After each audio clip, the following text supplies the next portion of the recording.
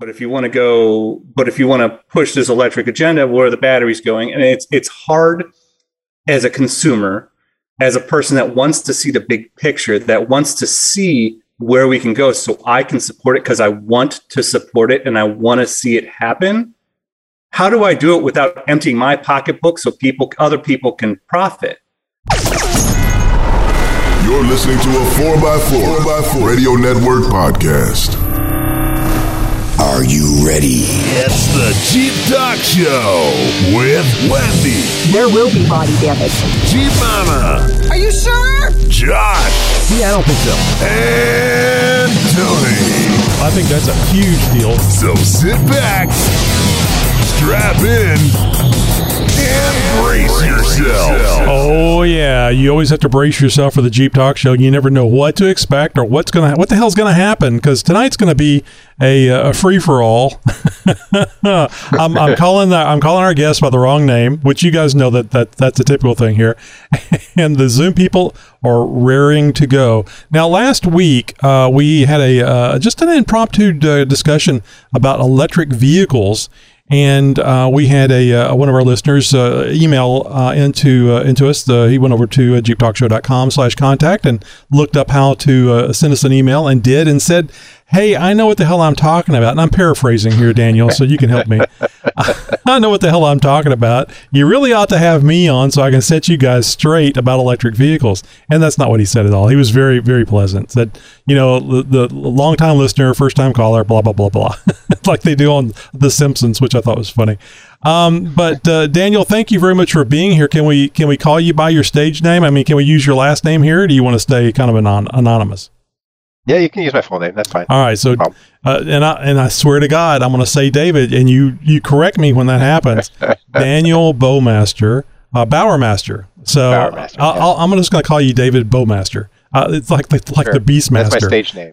There you go. So tell the folks, you heard us talking about electric vehicles and the power, sucking up power off the grid and all that stuff, and you jumped in there. And what did you have to say to us in the email? I mean, you work for a company that handles these type of issues, and you've been at the job for the last 12 years. Yeah, so maybe thank you very much, first of all, for having me. Of course. Maybe have a bit of a background, first personal, and then I'll jump on the professional piece. So I'm a Jeeper too. A lot of the folks on the show are more hardcore than me. Down in the garage, I have a 82 Scrambler that's slightly modified, works great, and then I have a 64 Willys wagon that now is a leaking fuel pump. So wife and I have 3 kids, so everybody has commitments.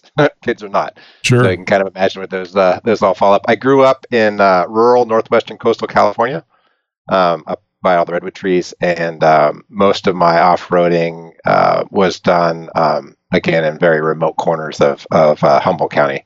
My family has an off-the-grid cabin that my great-grandparents got in the 30s, and we've had it ever since.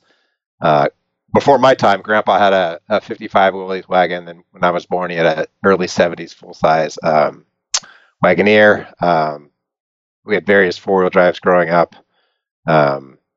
My second car was the Scrambler, so I've had that a long time. Oh, wow.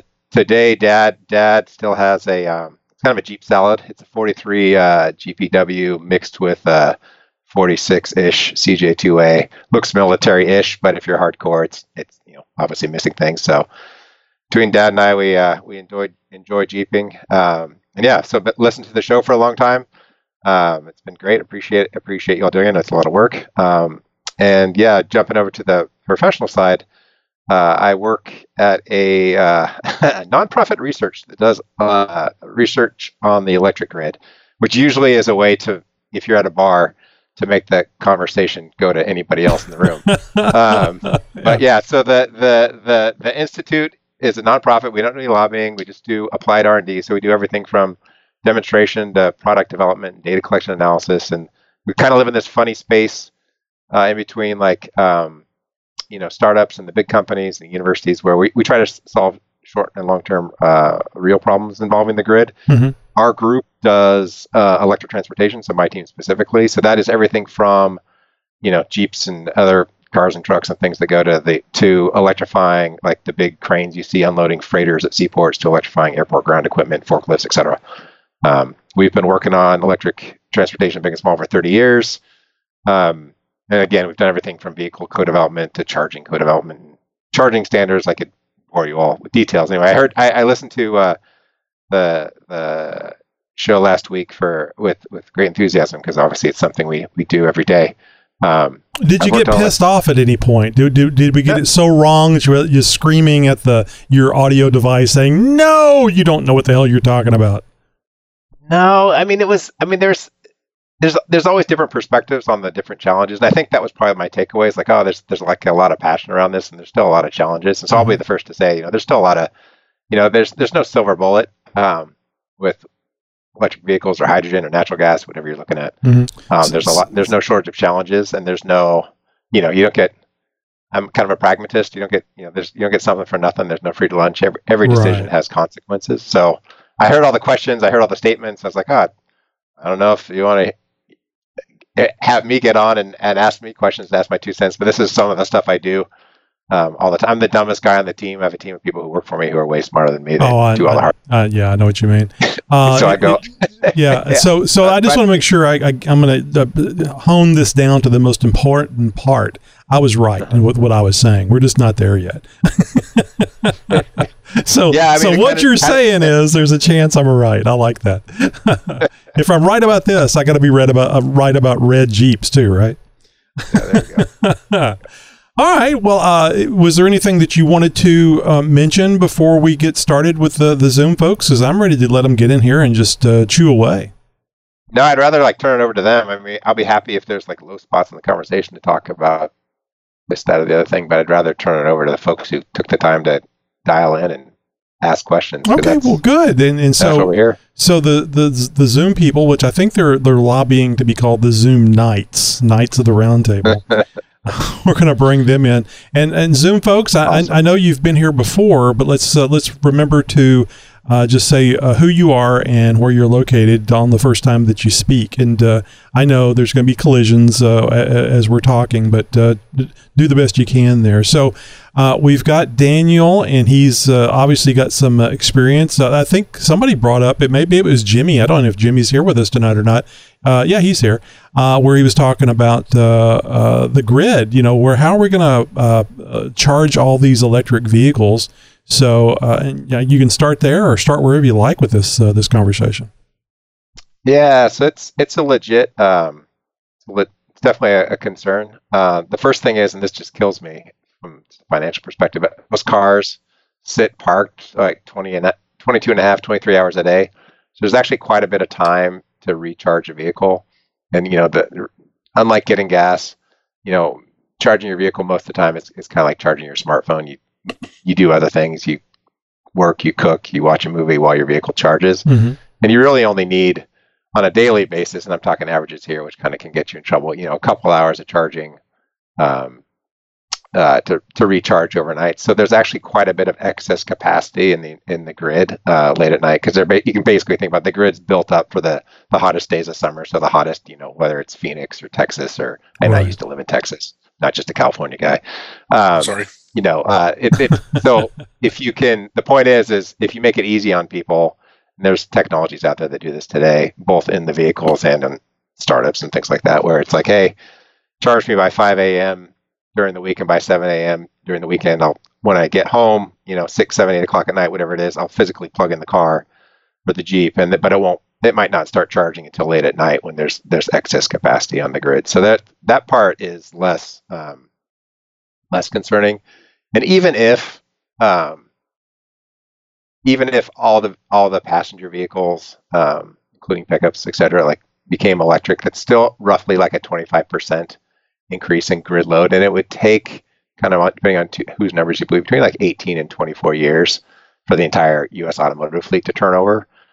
Now, everything's kind of shot with the virus and things like that, but the point is there's time, and utilities have gone through this before, whether it's everything from heat pumps to air conditioning and things like that. So they're used to managing load. Now, that being said, there are vulnerabilities on the grid. I mean, you all in Texas experienced this last year at, right around Valentine's Day. There's ice storms, there's fires, there's all that kind of stuff. So there is improvements to be made with resiliency. Right. And there's also that discussion about, and this is where the purists and the more practical folks disagree. It's like, well, whether it's, sources of power on the grid or, what are the actual cars, how much combustion is needed, whether it's on the grid side, if it's a natural gas or a coal power plant or what have you, or a nuclear, it's just not really combustion, but how much that type of generation do you need? Also on the vehicle side, there's some purists who think like, oh, we need to go 100% electric for everything. And then there's some other folks who think, well, yeah, maybe for some folks,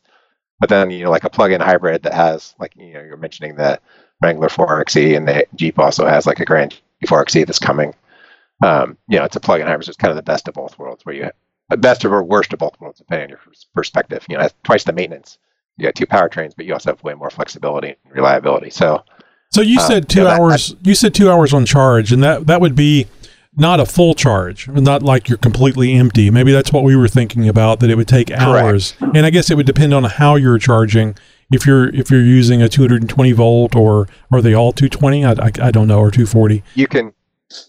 It's home charging is either the 240, or you can, and we've done this too with ours. You can just plug into a new grounded 120 volt outlet works fine too. But that takes longer. The 2 hours.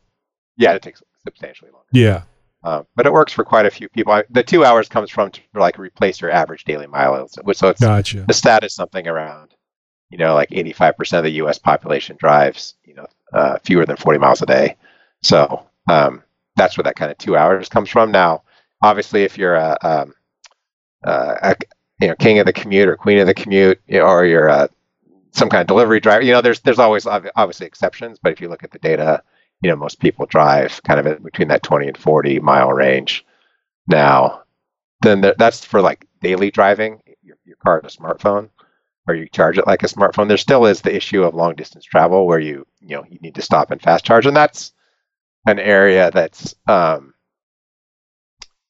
getting better, but still not at the same route or same time it is to refuel gas. It takes 6-7 minutes to refuel. Call it an average size truck or crossover, what have you, and that fast charge has dropped down to kind of like 15 or 20 minutes. So that's not so bad. Yeah, it's if you stop for like, I think back to when I was single. I was in and out of a gas station as quick as could be. Oh yeah, there's no fun at a gas station. Yeah, close to zero. With now with the family, I'm not going to point fingers at any of the five of us, but it just takes us a lot longer.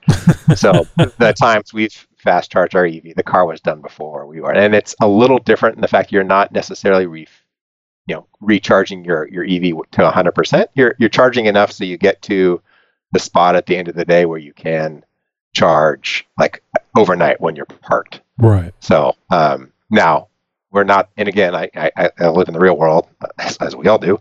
That we don't have widespread charging infrastructure where at every hotel or at every house or at every apartment complex there's a bunch of low cost 240 volt charging stations where everyone can recharge overnight. So there's gaps, and so that's where I say like, well, we're not quite there yet for the fully electric. Now some of the we can all love or hate Tesla, and I definitely, as a former guy who worked in a factory, have a long list of things that concern me about Tesla. But you can say Tesla has done their charging network quite well.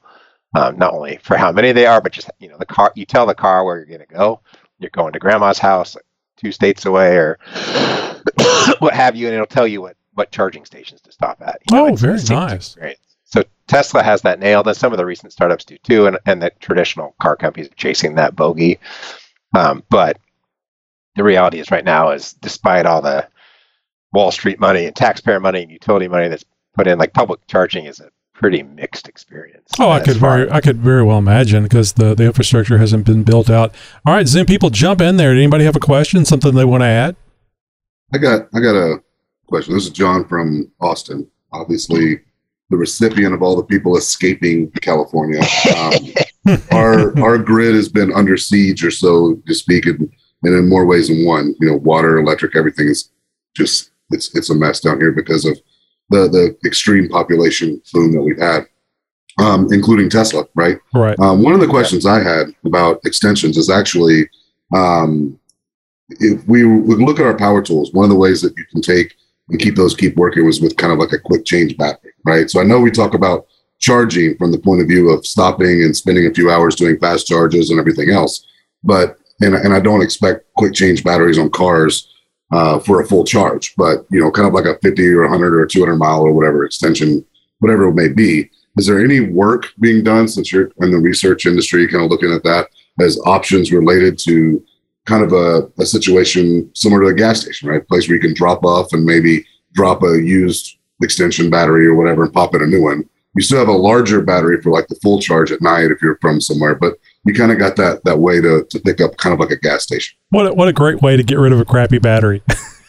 But it keeps if you think about it, it keeps the batteries because one of the bigger concerns of electric cars as well is that batteries go bad. I mean, I was just bitching when I first got on here. My 5-year-old MacBook battery is just total garbage right now. You got to have it hooked up to power. You can't use the damn thing. Yeah.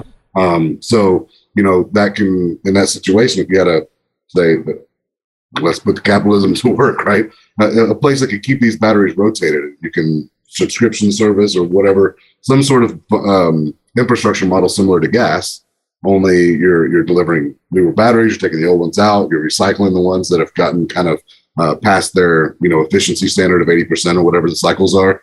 And obviously I'm not talking about, like I said, a full battery, because that would be pretty difficult with the current density levels in there. But I'm talking, somewhere in the range of like a 30 or 40% quick hit for a swap. So just curious if there's anything like that even being looked at in the research side of the house. Yeah, there's actually some real world stuff going on over in Asia. There's a Taiwanese scooter company, like a little motorcycle, that started off doing battery swapping. The batteries there are obviously much smaller. It's like the size of a loaf of bread. And not only do they have these, I've seen it with my own eyes, they're like, racks of like 50 or 100 of them at the gas station, but then like you go to 7-Eleven and they have them in the corner by the Slurpee machine. And since they're so small, you can just swap one in and out. And that also opens up, and you mentioned this, is that then you can, people can buy or lease in this case, the scooter, separate from the battery. And so that, you can buy the scooter and lease the battery or however the customer wants to do it. And what's interesting is not only is that model taken up like wildfire, and it's spread across Southeast Asia, but then some of the big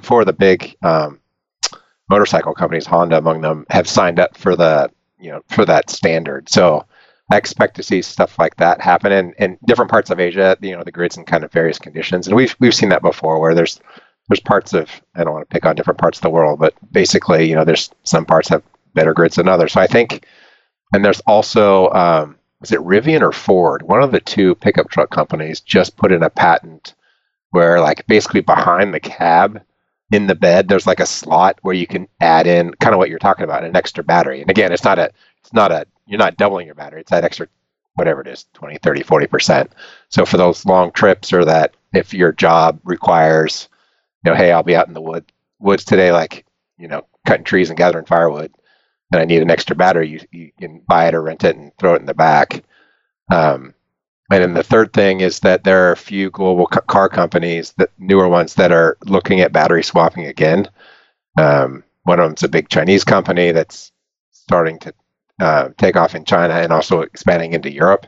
And, so it's Rivian that has the patents, the removable bed-mounted battery pack. So that was, I looked that up real quick while you were talking. So it's Rivian that's looking at doing that.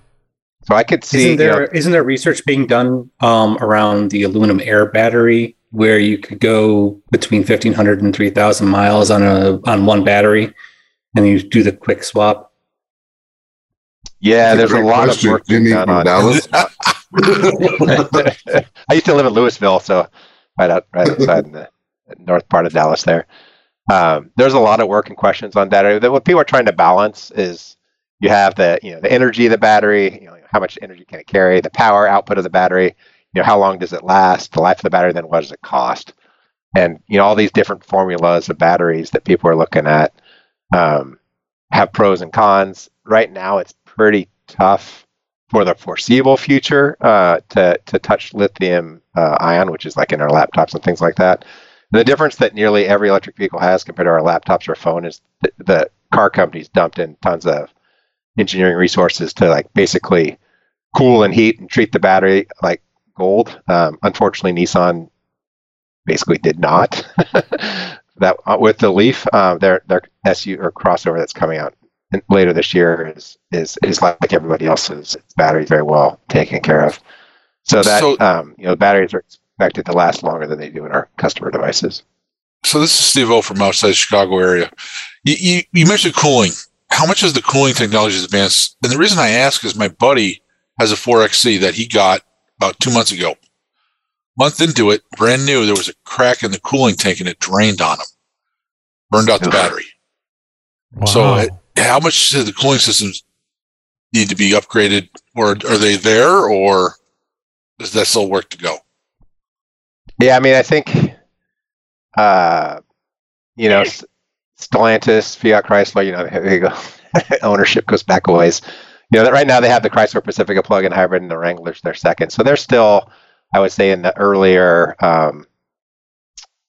days. I mean, they did like an electric Fiat a while ago, and they had some stuff, 10, 12 years ago.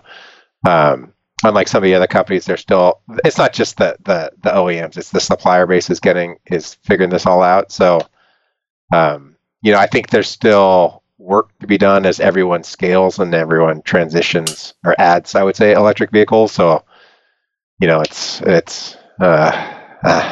parents always told me never, if you buy a new car, don't buy one the first year. Mm-hmm. I don't know how much that holds true today, but there are definitely growing pains. But yeah, the coolant, like for example, different battery companies will basically thread that through the cells in different ways to keep that temperature how it is. Batteries kind of like humans; they like to be right around 70 degrees ish for the most part. Get them too hot or too cold, they don't like that. But that kind of battery management system and then that thermal layer largely isolates them. But I think batteries. Go ahead. Another question. Daniel, I had a question. This is Chip from Illinois. So I went off-roading with a guy who was driving a 4XE. Now they're rated for 23 miles or something like that under electric power. But on the trails, he got about 3 miles. Yeah. Because of the use of that. So when we start looking at or trying to get efficiencies of off-roading with a truly electric vehicle, I mean, we've got a long ways to go. Is there anything in development that you're aware of that might offset that? And then I kind of have a follow-up question. I just drove 7 hours from Illinois to Pittsburgh, Pennsylvania. I'm pulling in the hotel. How would I have done that with an electric vehicle? If the rapid charger in 15 minutes or something, I could have maybe limped over here 7 hours versus driving a little bit in excess of the speed limit, hitting the gas tank. I went through a tank and a half of gas. I mean, how do I do long road trips in an electric vehicle? Yeah. So the off-roading question first. So I think there's probably some tuning that can be done to recapture. It's called regenerative braking, but it's more like regenerative spinning because you're not using the brakes, you're just spinning the electric motor backwards to recapture energy. So I would imagine, this is my hypothesis, that whether it's Jeep or Toyota or anybody else who does hardcore off-roader, there's probably some tuning there where they can recapture the energy more. So you're using that, you're using your engine to brake on the trail and recapture that energy versus the brakes. So I don't know exactly what that. Well, he was doing that, but it wasn't it didn't help. I mean, it didn't get him down the trail. That exists on the 4XE, and he incorporated that into it. And so he was going downhill or different things. He was trying to do that as much as he could. Made it about 3 miles. Yeah, it's really interesting because Jeep claims that they took the 4XE over the Rubicon on electric power, which is okay. I mean, I don't doubt them, but I don't know what that means. I don't know how they drove. How heavy were they on the go pedal? That sort of thing. It was tethered to a helicopter as they drove across the Rubicon. We were in four low on mile trails. It was the easy group, really no excessive speeds at all, just crawling along at a nice, even, smooth, 4 low, first gear kind of pace. How does the 4XE motor? I'm just curious. This is probably not a question necessarily for a grid expert, but Chip, I don't know, you saw it in person there, but is the 4XE, does it route through the normal transfer case, flywheel, all that? I mean, how does it go from a 4-low point of view? I mean, is it actually using kind of the gear reduction of 4-low, or is it just torque manipulation at the electric motor side? We got a 4XE owner on here. Yeah, I can jump in on that. This is Kevin from Arkansas. I have a 4xE or 4XE and a Tesla. But so the way the 4xE works is basically it's got the 2.0 turbo, and then where the torque converter normally sits in an automatic, that's where they shove the electric motor. So the rear half of the transmission back is the exact same as a normal JLU. And I've wheeled mine in Colorado and Hot Springs. And yeah, I'll have to agree. Definitely if it's cold or hot, 3-4 miles is about all you'll get on pure electric. Now, Colorado, you can go further because, for every mile you go uphill, you're going to go down the same amount, and it'll kind of recharge that battery. So interesting. So you have all the same parasitic, not really draw, but you have all the same mechanical losses with where the electric engine is mounted. Where if it was mounted at the wheels, where you could you can go drive the wheels directly, it probably would be a lot more efficient. Oh, I would think so. Yes. Yeah. But what fun would that be? You couldn't use your transfer case and everything else. I mean, you could do the same thing with the motors, but Yeah, I think it was mainly for a design point. That way they didn't have to redo the JL completely. Yeah. Well, the 4XE was really capable. I mean, the torque was nice, and I mean, it did a great job. It's a little heavier with the batteries in it, right? But I thought it performed extremely well. Oh, electric motors are certainly the future. It's just like I keep telling you guys, it's the battery, it's the power, not necessarily the battery, but the power density just isn't there. I mean, you would need a nuclear reactor from a submarine to get to have enough power to do the things that we want to do. But that has to be shrunk down, and then hopefully where it doesn't. Set up some way where whenever there's an accident or overload, it doesn't take out a city block. But I don't see that happening anytime soon. Right now, it's just going to be this back and forth. Like, man, when I was a kid and had a flashlight and D-size batteries, I mean that damn flashlight was dead in 30 minutes. I guarantee you. So on the grid question, though, back to that. So, I know we've had a lot of issues with the grid here in Texas, and that's, like I said, it's only getting worse. What's the current? What do you think the current penetration of EVs are that are actually impacting the grid yet? I mean, do we have enough data to understand what the true overall impact would be? So in other words, do we have a sample size that you can, extract what a larger penetration would look like? Yeah, that's a good question, and I haven't forgot about part 2 of the previous question. But on this one, so the final 2021 numbers aren't in yet, but it looks like north of 4% of the market is EVs. Now that varies from 0% in some parts of the world to there's some counties that are north of like 22%. So there's already spots where as a researcher you can overlay. You can look at EV charging versus like real world data all times of the year. We've done it in Phoenix, Texas, Baltimore, in the Pacific Northwest, and what we're seeing is that there's enough. Now, granted, the last 2 years have been kind of screwy, but there's enough variation in how all we humans behave that there's not an issue, and the places where it's California or Phoenix or other places that have like cheap off-peak rates for whatever your electrical load is, those rates so far are largely effective in making sure everything stays in balance and in frequency. So there's not a generation problem. They talked about capacity. There's plenty of like excess capacity late at night to charge these, and in the neighborhoods. either the houses are already pre-wired, you have a welder in your garage or an extra dryer circuit, so that the grid right outside your door is already designed to carry that, and you just plug your electric car into that circuit. Or if you got to put it into the 240 volt circuit, you got to pull a permit, which triggers like the utility to look at the pull top transformer. So that's manageable for this point. I think there are some concerns around when the big fleets start to electrify, whether it's your local county transit bus system. They're going to have a big charging depot somewhere, or UPS or FedEx or that sort of thing. And it's not about whether or not the utility can provide power to the grid. It's more about how long does it take and how much is the bill. We can go more into detail, but basically the regulated utilities can't build ahead of load. They're not allowed to by rate makers because that keeps costs down. But they can to a certain extent, and they kind of file these plans every 3 years. Hey, Mr. or Miss Regulator, this is what we'd like to do. Do you approve?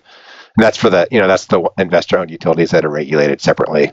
Whether it's Con Ed or Southern Cal Edison or that sort of thing. Now there's smaller municipal utilities. Austin Energy is a good one. I know there's someone on the phone from Austin. SMUD or Seattle City Light, and those don't have, their regulators they're self-regulated and they have a little bit more flexibility. So like if a big subdivision comes in or a Walmart comes in or what have you, there's a process to do all this, but it takes time, and if it triggers like having to build a new substation or pull new wire, like that takes time and money. And then what's the who pays that cost? Is it the new customer? Is it the new FedEx or UPS or Pepsi yard that's paying? Or is it partly them and then partly everybody else? And there's really I don't want to criticize utility regulation, but we'll just say lots of details on the books already for how that works. It's just one reason why utilities are move at the pace they do. So I think to me that's more the challenge is like, hey, are you gonna? And again, I don't have an answer to this question. Like, hey, Mr. or Miss Regulator, are you gonna let the utilities build ahead or not? And those answers both have pros and cons. But to me, that's more the bigger challenge with the grid. And there's definitely some challenges at the other end of the spectrum. On the distribution side, whether it's ice storms or tree branches or what have you, where it's like, okay, the current system doesn't seem to be working well at times. So what needs to change on the current system to make sure that you don't have a old tree that falls on a power line, or when the temperature drops and the air intakes to the natural gas plants freeze up, and there's no more electricity being made. Like what's the answer there? So there's still challenges. I don't want to get on here and say like, oh, the grid's perfect now and forever. That's not accurate. This is Chris from Detroit, and I've got a question. You mentioned the grid, and forgive me, I joined a little bit mid-sentence, but in Detroit, at times, I can think of maybe once a summer, every other summer, it's really hot, really humid in the Midwest. We have a big load on AC, and we do experience brownouts. I can't say it's anything like what y'all experience in Texas and maybe some other parts of the country, but it is obvious when the humidity's high, the heat's high, it starts to brown out. And again, that's an exception. My concern with specific to the electric grid, if theoretically we get to where every other house, let's say, has an electric vehicle that they're charging at various points in the day or even the evening, is based on my experience with brownouts and a couple of days of high humidity and high AC use, wouldn't that just be amplified with additional adoption of EVs? Yes, and is one reason why the people are working on different policies and incentives and technologies to get around that. So there's different solutions to that problem. You can basically like reinforce the grid from the circuit in the wall all the way up to the nuclear power plant that's hundreds of miles away and everything in between. So that's one option. There's options for local storage or community storage. And storage doesn't necessarily just have to be a battery. There's other ways to look at it. There's also the idea of like local generation that can be everything from solar panels to a standby generator and everything like that. And this is where again the purists and the pragmatists might differ a bit. A purist might say like, oh, it's got to be clean wind and solar and that sort of thing. Someone else might say, well, this is where a backup liquid fuel generator actually works quite well. My boss likes to say a little bit of combustion goes a long way. Oh, yeah. So, is that to say we're all going to have, gen sets on trailers outside our house? Maybe not. But, I think this is my opinion. This has been my opinion. I could see a future when my boss hears this podcast. My boss is a wheeler too. I could see a future for cleaner standby liquid fuel generators. Now, what is the liquid fuel that goes in those? I'm not sure. Magic. There's obviously a variety of options. It won't be unicorn tears, I'll tell you that. I'm thinking French fry grease would be nice because that smells so good. Let me get you, fries are so good. Daniel. Let me get you go back to Greg's second question. I think you were trying to keep that on the top of your head. Oh yeah. He was talking about driving 7 hours on a tank and a half of fuel. How is he going to do that in an electric vehicle? So the technology is getting there. They just released a car. Now, granted, it's more expensive than many of us can afford. They can go 520 miles EPA, and they just did I was listening to a couple of podcasts actually this morning, and some pretty tough critics did some 75-mile-an-hour highway tests, and they got it to 500 miles. Wow. So that's an expensive electric vehicle with a big battery, but it's extremely efficient. It's former Tesla and other folks in the auto industry. So there is technology that's close. Again, if you're the type when you travel, you can get in and out of a gas station in 5 or 6 minutes. EVs are not there yet. If you got to stop sometime for a burger, for a coffee, 15-20 minutes, then there's technology today that will give you a, call it 60-80% boost, give you a couple hundred miles of range at your midday or your mid-morning or whatever it is, kind of coffee break. And then again, you got to have, you don't have to, but the vision is to have charging at the end. So when you get to that hotel, you check in and you pay an extra, whatever it is, couple bucks for like this low cost, simple, low power charging that's out in the parking lot or in the parking garage. But the bottom line is, like, when you go out to your car in the morning or your truck or whatever it is, even if it's 5 a.m, like, you're full again, and you can start off with a full battery. So there's, some of the pieces are there, some are getting better, and then some aren't there yet. But this is, isn't that more of the idea that goes down the wireless charging of vehicles?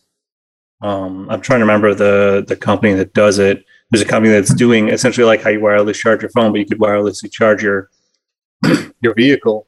You pull in your parking spot, and it's got it built into the concrete underneath, and it's centers. So you hit the auto park button, it senses that it's there, and it it parks right over it.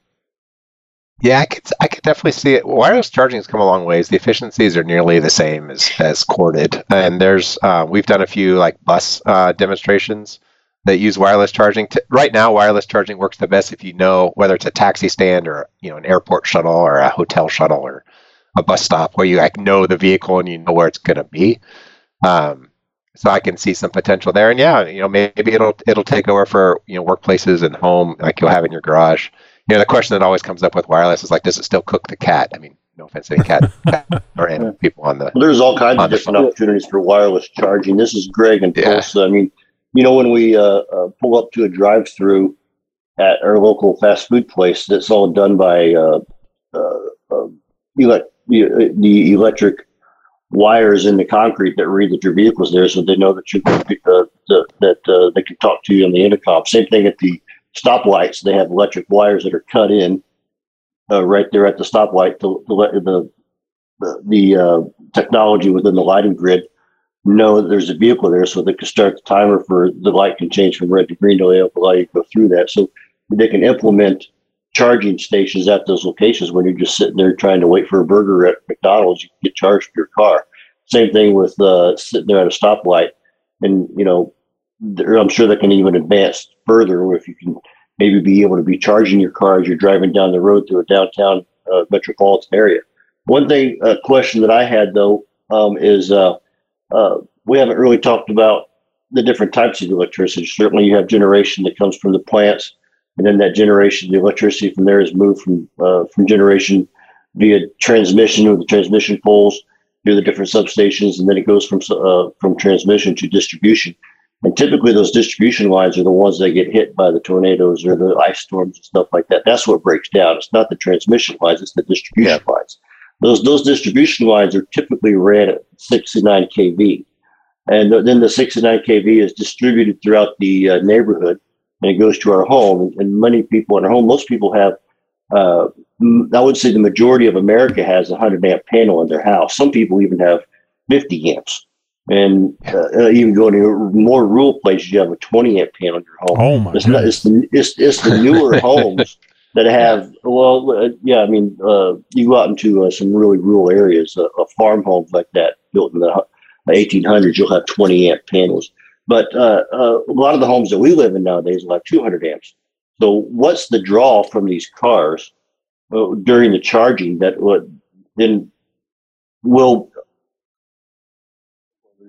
need to be facing upgrading their electrical system in their homes to be able to draw, in order to charge their car?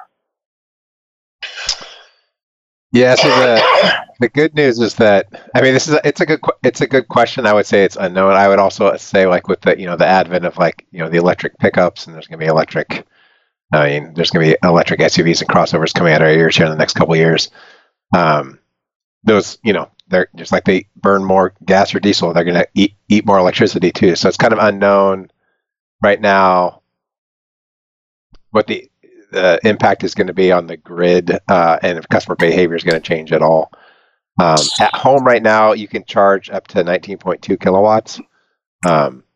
Start off at about 2, or actually 1.2, which is like a hair dryer or a microwave.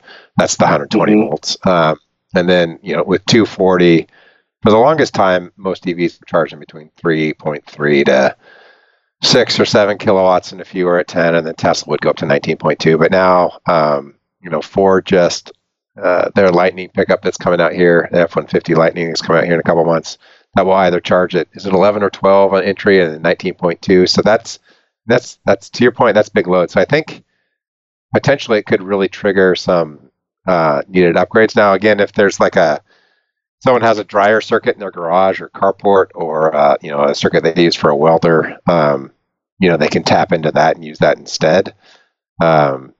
Customers don't have to go to 19.2. 4, 5, 6 kilowatts is usually just fine for most people.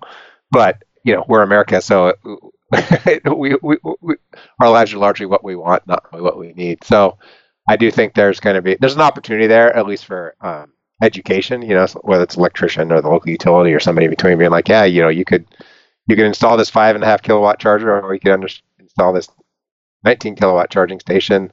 One comes with significant more construction costs. Especially, like you said, trigger a panel upgrade or something like that. And Daniel, correct me if I'm wrong on this, but just so everybody has an idea, 6,000 kilowatts would be the equivalent of about 4 hair dryers running simultaneously. Yeah, hair dryer, waffler, and coffee makers right around. Yeah. So when you hear the 6, it's not like the 2.5 gigawatts that you need to travel in time.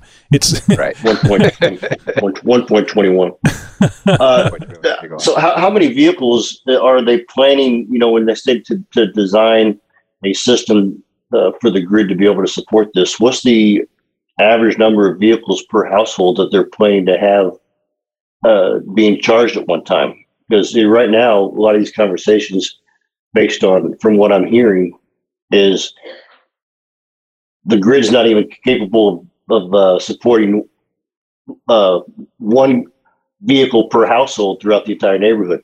Well, how many people are going to be just going down to one vehicle since we go to electric? I mean, I've got 5 vehicles parked in my driveway. Will I be able to charge all 5 of them simultaneously? Yeah. Well, there's 3,300 utilities in the U.S., and they all approach short and long-term planning differently. What we've seen so far are the ones that are, these vehicles were largely launched in the coastal states.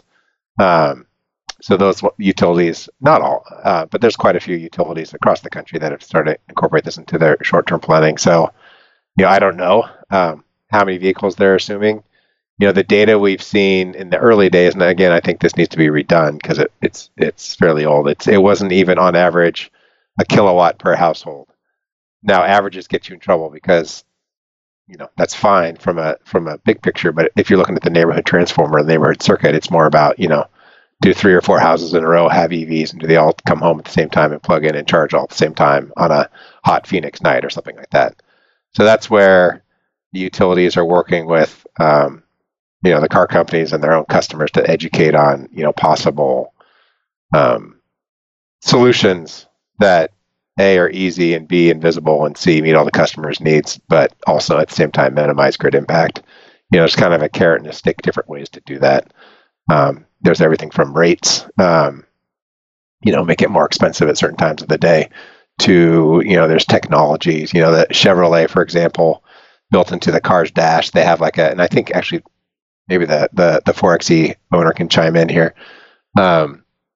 They have it set up where you just put in your charge by time, and it's 7 days a week. So you can, Monday through Friday, again, I think 5 a.m. before, charge me by 5 a.m., Saturday, Sunday by 7 a.m., and I don't care what you do in the meantime. So that kind of load diversity really helps. All the studies I've ever seen where they talk about EVs bringing down the grid assume that, vehicles charge stacked on top of each other. Your AC is running at max and you're cooking dinner and you're charging, which is how the electric code works. So it's not wrong. It's just one, I would say, it's one extreme. Worst case scenario. It's worst case.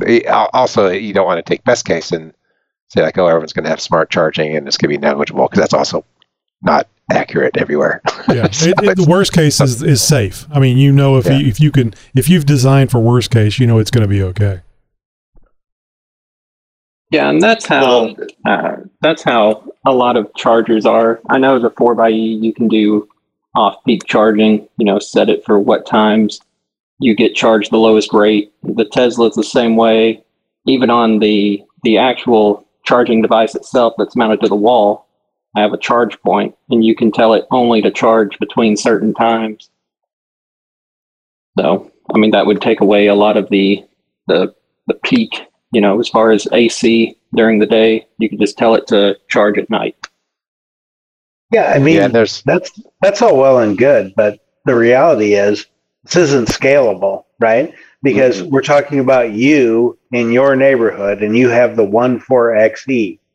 But if 14 people down the street all have those things, and everybody says, I'm going to charge at the non-peak times, it's the same conversation.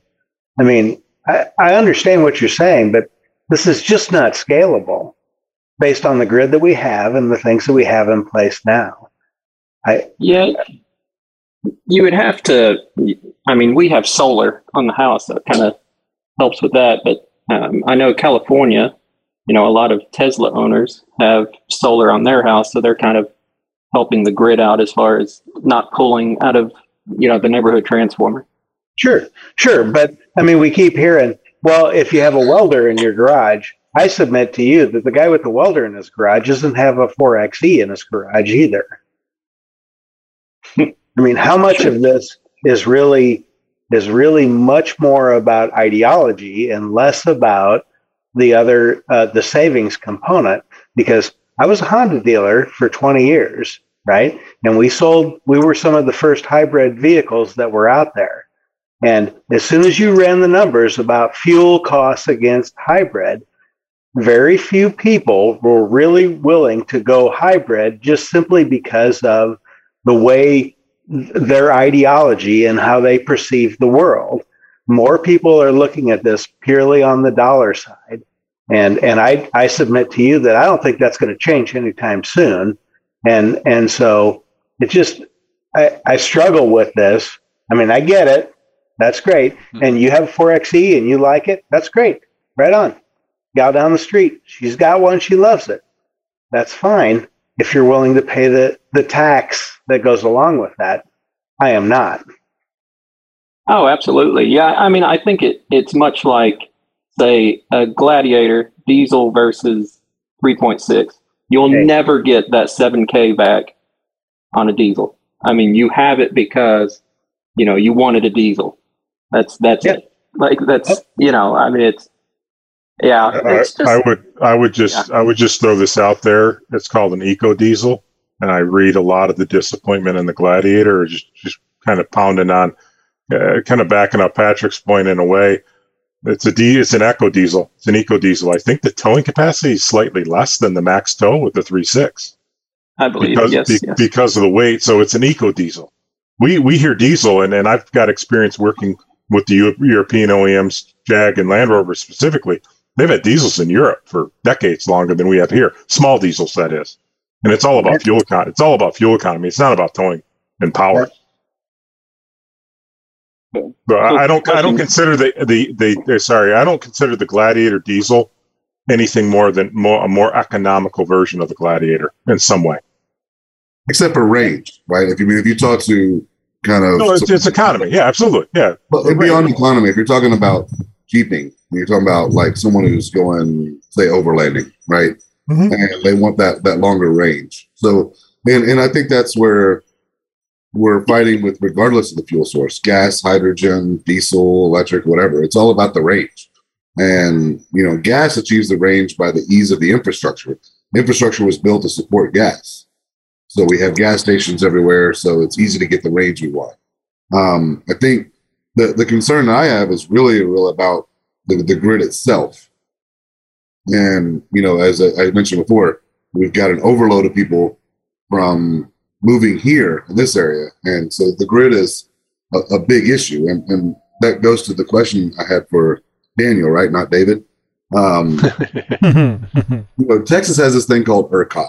And I know you mentioned something in Seattle, I think SMUD or whatever it is, right? So most of the grids are individual entities. So from a regulatory body point of view, to either mandate off-peak or to kind of all those things you're talking about, that seems pretty difficult from a national point of view to be able to push that out, right? Because there's a lot of independent entities in charge of the rules and regulations as it comes to the local utilities. Yeah, so you're absolutely right. It's a patchwork quilt of different regulatory bodies and authorities and all that kind of stuff. We even talk about like building transmission lines or power plants anywhere. That's a whole new ball of wax. What I could see happening, at least in some parts of the country, is kind of like what happened with air conditioning. This it was a novel new product. It was only for some people. It was expensive, and then the utilities, not necessarily one at a time, but individually at least, started planning for it. And now, no one really thinks about air conditioning load. It's just load like any other load. There's going to be, I can't imagine, though, there will be parts of the country where, the adoption rate of EVs moves faster than what the local utility is doing, and vice versa.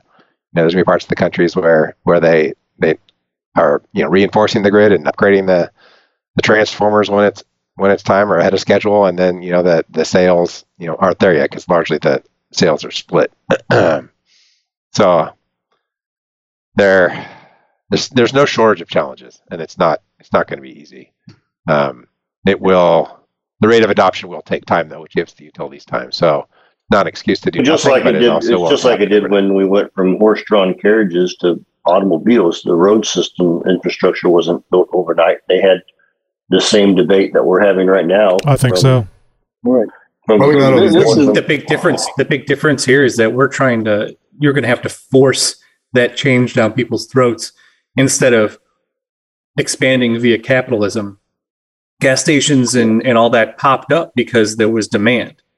All right. So we have demand for electricity and we're creating additional demand, but people are, if you laid it out where their electric bill isn't just going to hop up because of the extra electric they're going to have to pay for each month, but we're also going to have to pay an additional $100 a month to rebuild the entire grid slowly over time, or $50 or whatever, and we're subsidizing those changes as a nation.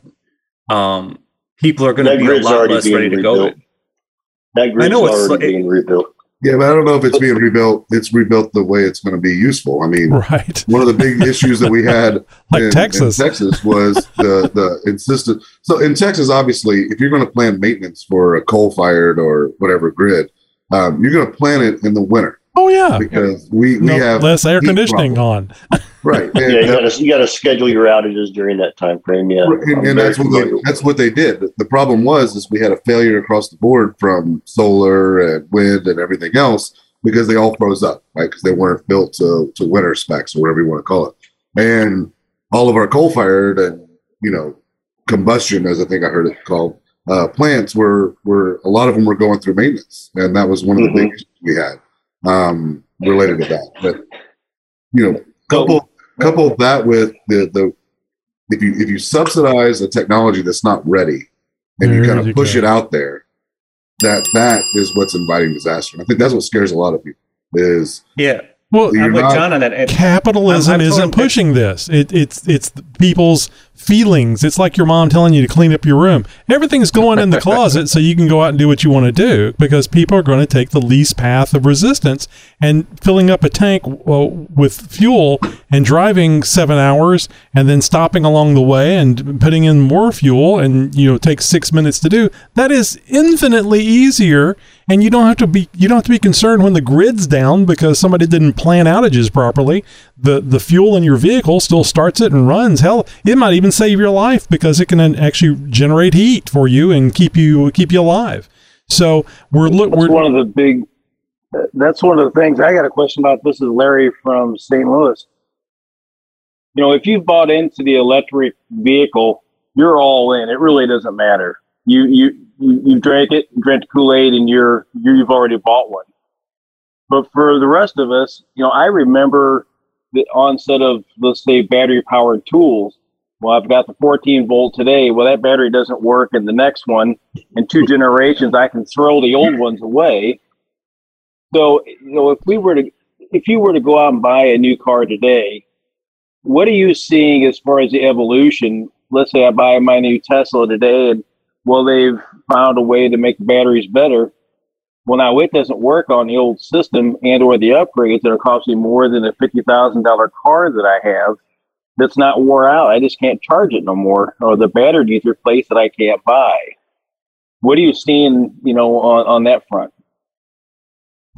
Yeah, so maybe first thing, taking a step back. So one of the problems in the past was that electric vehicles came in 2 flavors: little city hatchbacks, which has a limited market no matter what powers them, as we Americans don't like them, and then expensive, luxury or luxury-ish electric vehicles, Tesla being the big example, but there were some Germans there too. Now, the good news is there's more and more crossovers and SUVs and trucks that are either about to launch or will be coming in the next, call it 2 years. So there's more shapes and sizes of vehicles that we love. The batteries, part of the problem with the battery is that one of the first electric cars to launch was the Nissan Leaf. And again, I'm not trying to pick on Nissan here, but the facts are, it's like their battery wasn't designed with the overlaying kind of battery management. It has a battery management system, but without that hardcore kind of cooling system to back it up, there's only so much you can do. Everyone else did the hardcore, more expensive route. Nissan didn't. That's their choice. So there's stories and anecdotes of Nissan Leafs and the battery's not lasting long. So to Nissan's defense, the battery got better over time. Everyone else, what we're seeing is that the batteries are outlasting the cars. Now, there's always exceptions to that, and there's still, just like with anything, there can be problems in manufacturing or what have you. And batteries themselves, someone at the beginning of the call asked about different chemistries. I think. So let me answer the question. I'll get to my segue. Batteries are outlasting the cars, and they're also being designed to either be repaired in the vehicle, or you can just take them out and not just take them out. It's like swapping a motor, but you can. Some are more integrated than others, but the idea is you can. If a cell or two goes bad in the vehicle, you can repair it. Otherwise, the battery will outlast the car. I do think there's a bunch of unknowns with, if you start adding up the numbers between the world's biggest automakers, it's 15 billion here, 18 billion there, and it's billion with a B of EVs over the next 8 to 15 years. And it's like, where's all these battery raw materials going to come from? And I think there's different chemistries that offer pros and cons to that. And here in the U.S., it wasn't that many 100 years ago where we had a thriving mining industry. Now, where we are today is like little to no mining. I won't say no, but it's close to zero. So most of the mining takes place in other parts of the world. There's, different minerals are in different are in shorter supply than others. There's actually quite a bit of rare earth. Rare earth is one of those misnomers where it's actually there's quite a bit of rare earth. They just don't, in nature, they occur with other minerals, so you got to split them apart. And the U.S. has a lot of lithium, but now we don't want to mine it. So I think the answer might be something in the middle where, I mean, it's great we have all this BLM land, for example, that used to be former mines. It's great for us to go drive our Jeeps on.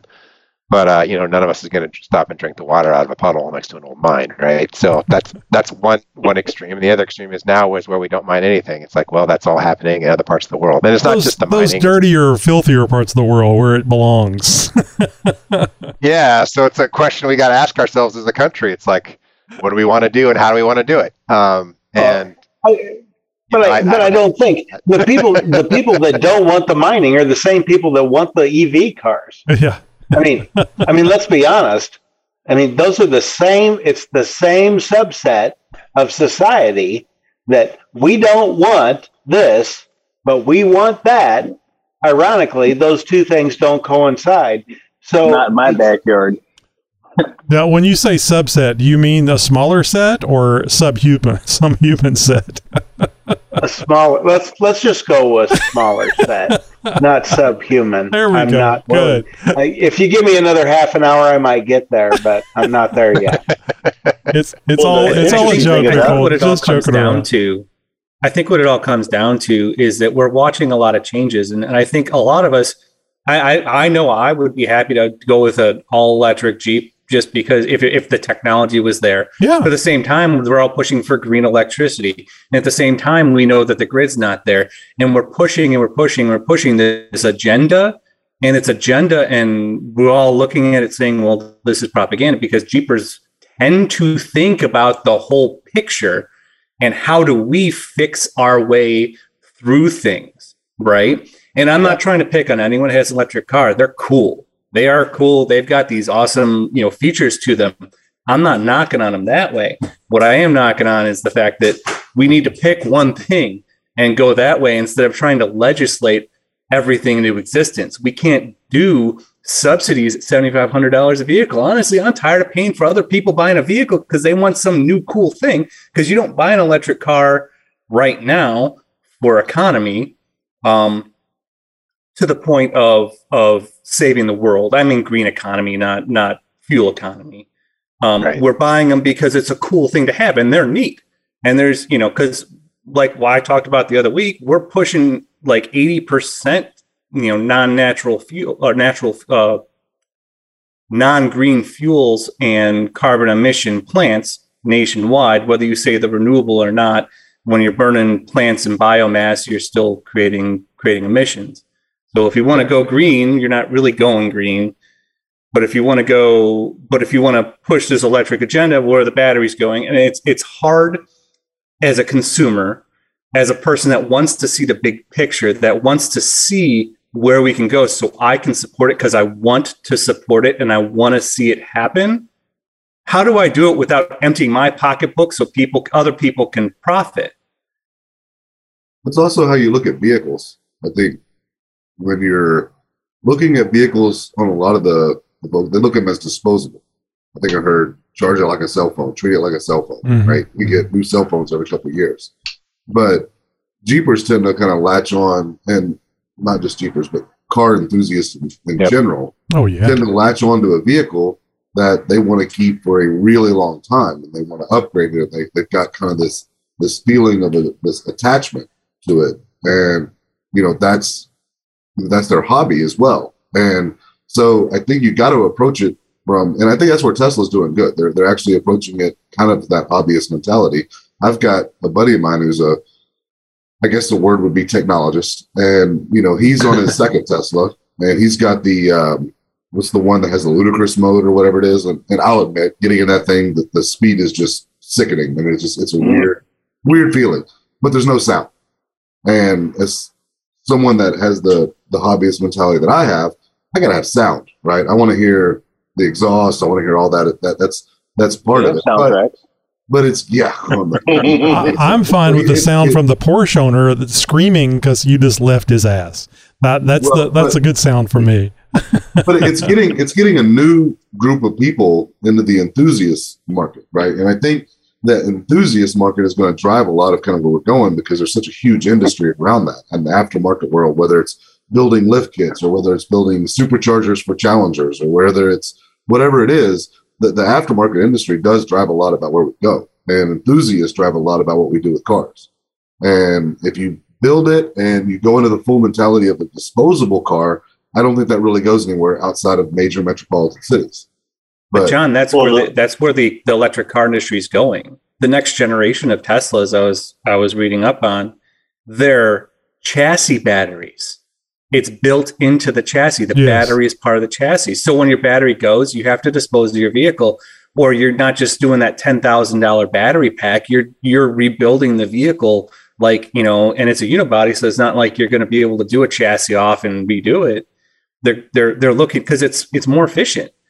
You know, and it saves weight. Right? Well, you're going to have the weight of the battery one way or another. So why have the weight of the frame of the vehicle and the battery? Just make the battery part of the frame.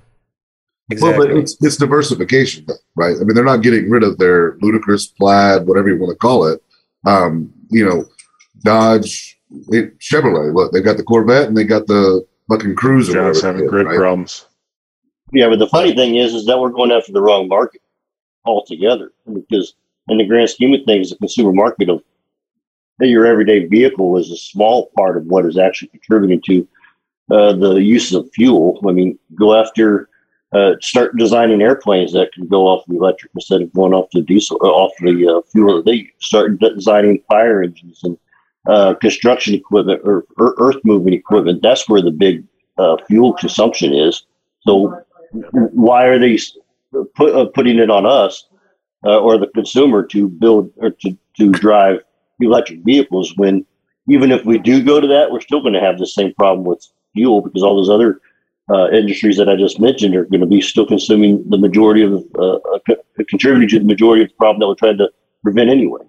Well, just like you have to tax the middle class if you want to have any kind of meaningful income for government, you have to make the middle class do the electric stuff so the environment will get cleaned up. Because the middle class is the majority of the people. So you're not going to make... But it's not the majority of the problem.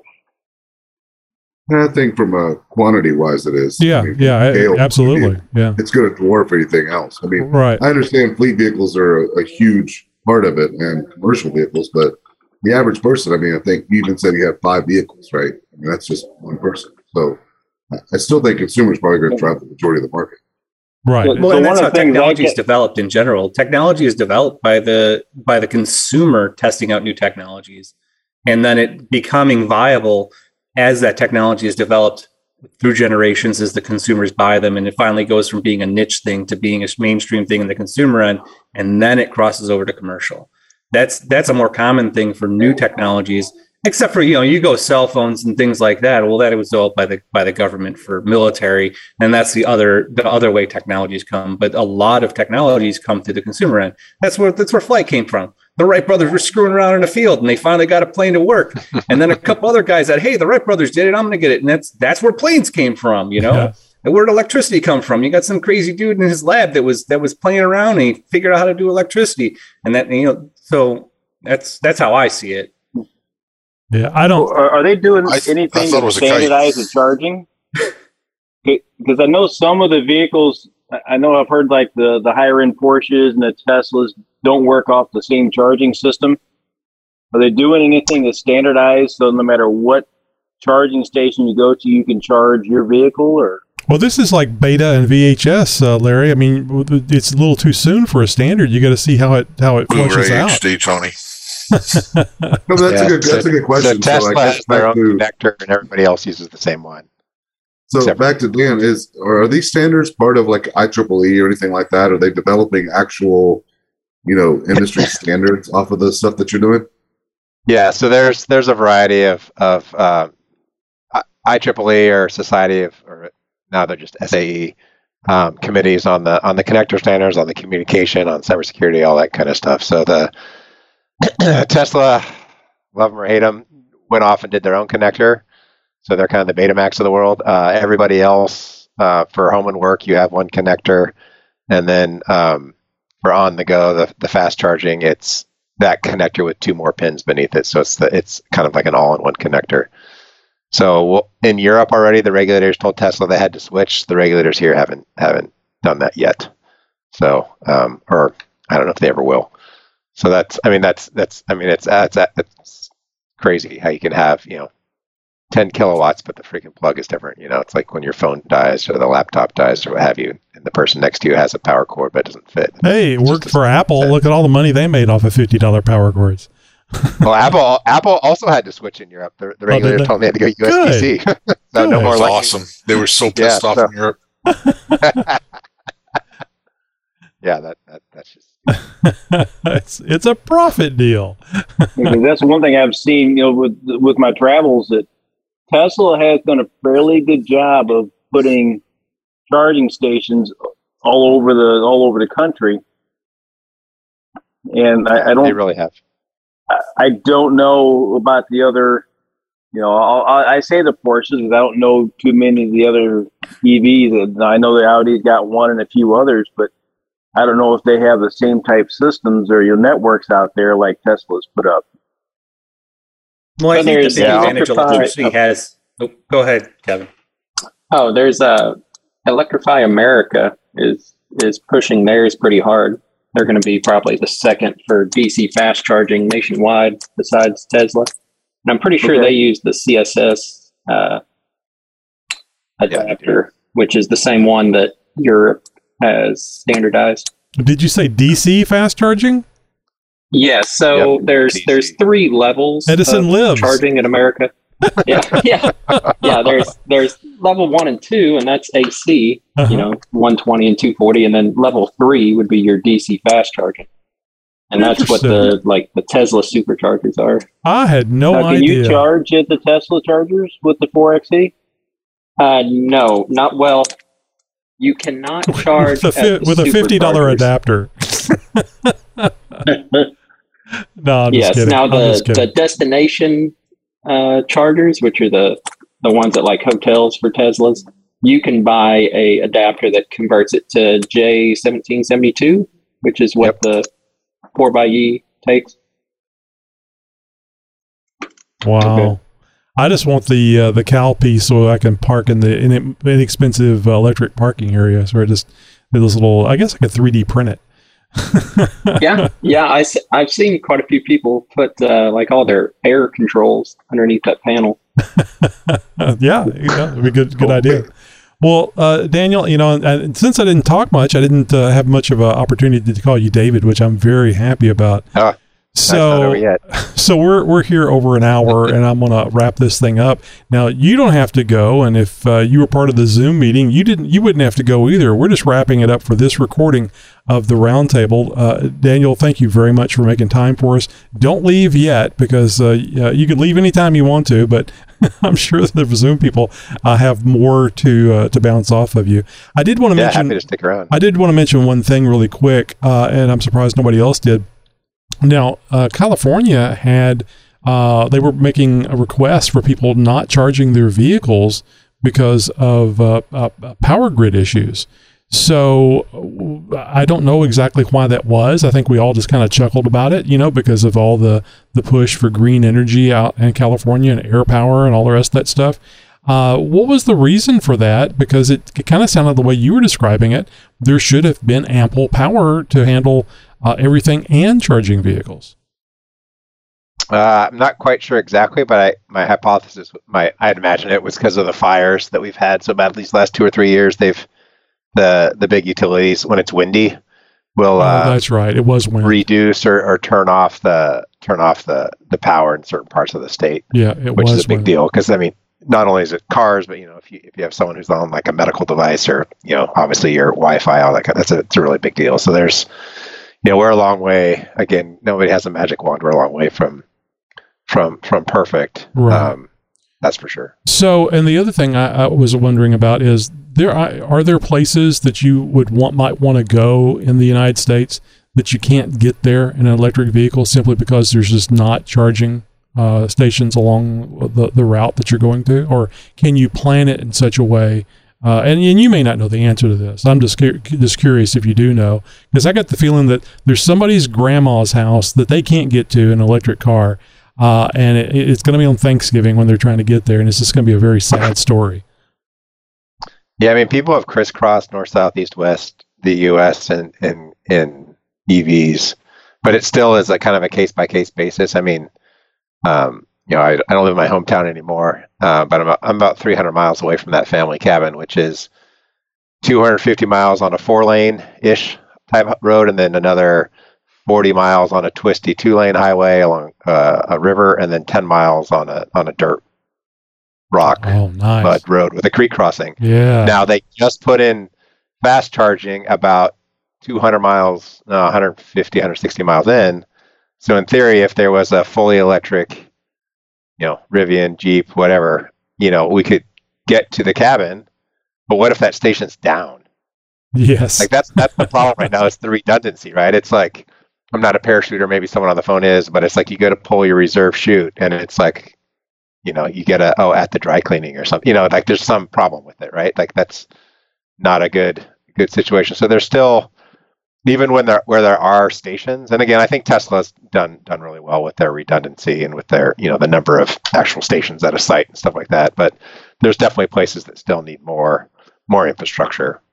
Right. So where a lot of progress been made, a lot of money spent, but more needs to be done. And then somebody mentioned the destination charging. I think that's also the next piece with, whether it's hotels or state parks or wherever you go, making sure there's charging there for people. If you're parked there for a couple hours, you can get a charge. Right. Well, I guess this is a lot like when people were coming out from the east to the west in wagons, because there wasn't much there. They were blazing the trails, and obviously this is much better than that. But I guess that's really kind of where we are right now. We're just it's growing and developing, and it'll be interesting. Say 100 years from now, maybe even 50 years from now, if I listen to this podcast and this goes, oh, you guys had it all wrong. It was just around the corner. It's going to be nuclear reactors in every vehicle. We'll have plenty of power, and but the vehicles are very heavy because of the lead shielding.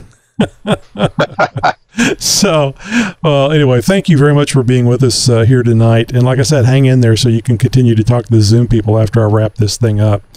So you guys know how it works. We do the roundtable. We record the roundtable every Tuesday night at 8 p.m. Central Time, and you can be a part of the Zoom room or the Zoom nights of the roundtable, if you will, simply by logging on to, or actually not logging on to, just going over to jeeptalkshow.com/contact and scroll on down there until you see the newsletter, and then sign up for the newsletter.